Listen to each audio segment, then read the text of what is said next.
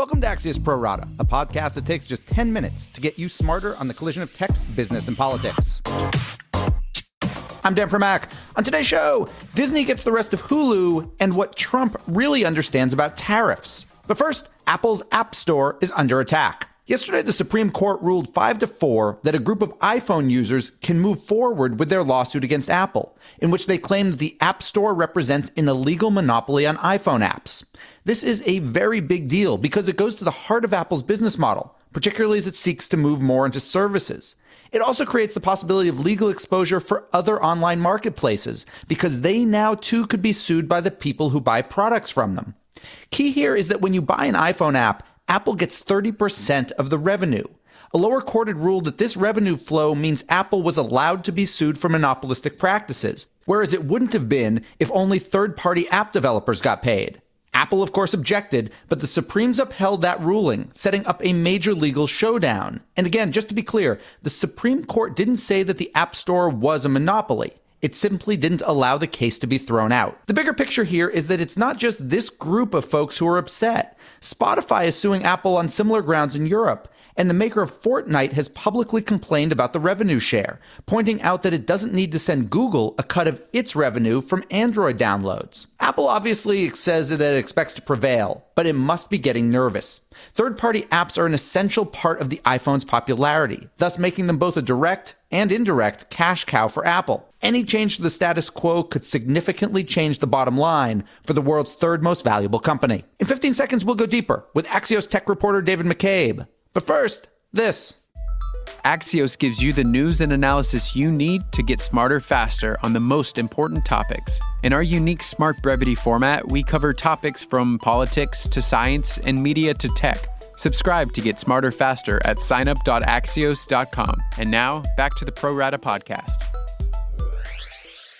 We're joined now by Axios tech reporter Dave McCabe. So, David, was this Supreme Court ruling yesterday a surprise? You know, the justices seem to be trending the way they went. Obviously, it was a 5-4 ruling, Brett Kavanaugh ruling with the liberal justices. So that part was a surprise, right? Or was that not? I mean, Kavanaugh being the deciding vote, going with Ginsburg, et cetera. Certainly that raises some eyebrows given the politics of his confirmation. Antitrust is always an interesting issue because it doesn't always split evenly along party lines. But yeah, I think that the justices had telegraphed they were heading in this direction. Nonetheless, it's a really big blow for Apple, whether or not it was a surprise. So let me ask about Apple. How specific is this ruling to Apple? Because you write it could also apply to other online marketplaces in theory, but Apple is the only one I can think of, at least, where they're both the only distributor for the products and set the price for the products. Yeah, so they're in a relatively singular position when it comes to the iPhone. Obviously, Mac developers and Apple ecosystem developers generally have a lot of options, but certainly, unlike Android, you can't make the same kind of direct sale, or what Apple is an indirect sale, to users via the store. Nonetheless, I mean, I think anytime you have a big change in how people approach the question of these digital marketplaces, it raises question of whether or not they could be applied elsewhere. And of course, the case actually, the monopoly case hasn't actually been heard. Let's play that out a little bit. Let's say it gets heard, and let's say Apple loses, and I'm sure they would then, appeal that, and the Supreme Court might have to hear it again. Covering it forever, yeah. Absolutely. But if Apple were to ultimately lose this, if the plaintiffs were to ultimately prevail, what does that practically mean for Apple? Potentially big damages. I think obviously you don't want to speculate too much, but the App Store is really, really a lucrative product. They paid out, I think, more than $26 billion to developers in 2017. That's according to their legal filings. So, there's certainly the potential for significant damages given just the volume of sales they're doing on the App Store. You wrote in this story that Steve Jobs was originally opposed to having third-party apps on the iPhone before it came out, but obviously got persuaded otherwise. That has worked out well for Apple, right? Like Jobs, at least the way Apple views it right now, Jobs was wrong in his initial feeling toward it. I mean, I think it's undeniable that the decision to add third-party apps to the iPhone really made it what it is today and made it a really compelling product. I think those of us who remember the initial iPhone launch, it was these web apps. They said, well, we're going to make our own software, and then you can make these web apps. You could just go in the browser and run it in Safari. Obviously, people still make web apps,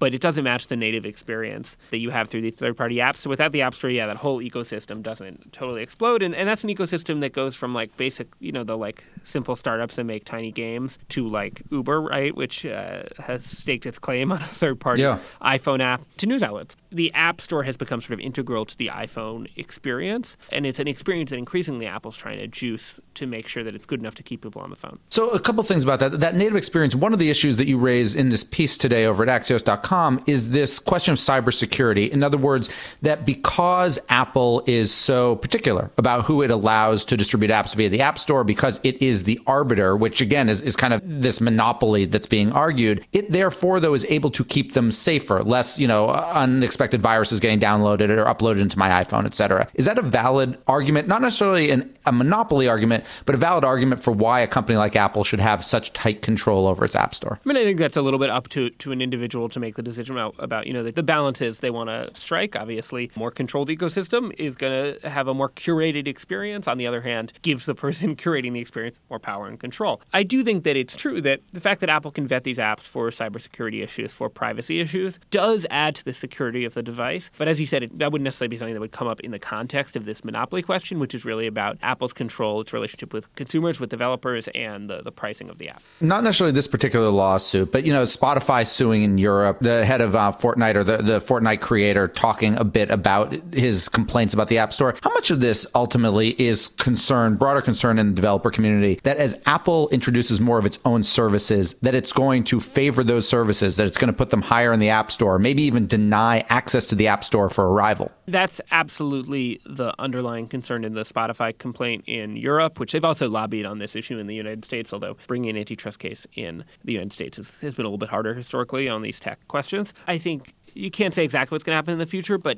if you're an app developer, particularly if you're developing one of these big services like Spotify, it's a public company, and you've staked your company on this, and then Apple comes in and is competing with you, yeah, you're absolutely thinking about that. I mean, if you think about all the areas that Apple's getting into, there's news, there's video streaming, all of these are areas in which there are robust competitors out there, and I imagine that they are looking at Spotify's situation with Apple Music and at least considering what it might mean for them. And Apple has podcasts. Please, if you're listening to this on Apple, give us a rating in the App Store. Dave McCabe, thank you so much for joining us. Always a pleasure. My final two, right after this. Axios chief technology correspondent Ina Fried shares breaking news and analysis on the most consequential companies and players in tech, from the Valley to DC. Subscribe to get smarter faster at signup.axios.com. And now, back to the Pro Rata podcast. Now it's time for my final two. And first up is Disney, which this morning announced an agreement to buy the rest of Hulu from Comcast. Not today or next month, but in 5 years. So sure, the timing makes this deal kind of strange, but Disney gets full operational control of the streaming service immediately. Plus, there are some other perks, like distributing Hulu via Comcast's Xfinity X1 platform. The big picture here is that Disney wants to take on Netflix. It already owns ESPN Plus, which was launched last year, now has Hulu, and next fall plans to create what it calls Disney Plus. The expectation is that it'll offer a bundled package, but it remains unclear if the price point will be low enough to convince consumers to switch. And finally, President Trump ramped up his trade war talk on Twitter this morning, but there continue to be big questions over just what the president understands about how tariffs work, as we discussed on yesterday's episode. Axios' Jonathan Swan asked several current and former White House officials if Trump actually believes that China pays these tariffs, which, again, they don't pay. They're paid by U.S. importers. The answer? Yep, Trump believes it. And trying to convince him otherwise is impossible, with one of Swan's sources saying it's the same as arguing against someone's religion. And we're done. Big thanks for listening. And to my producer, Tim Shovers. Have a great National Buttermilk Biscuit Day. And we'll be back tomorrow with another Pro Rata podcast.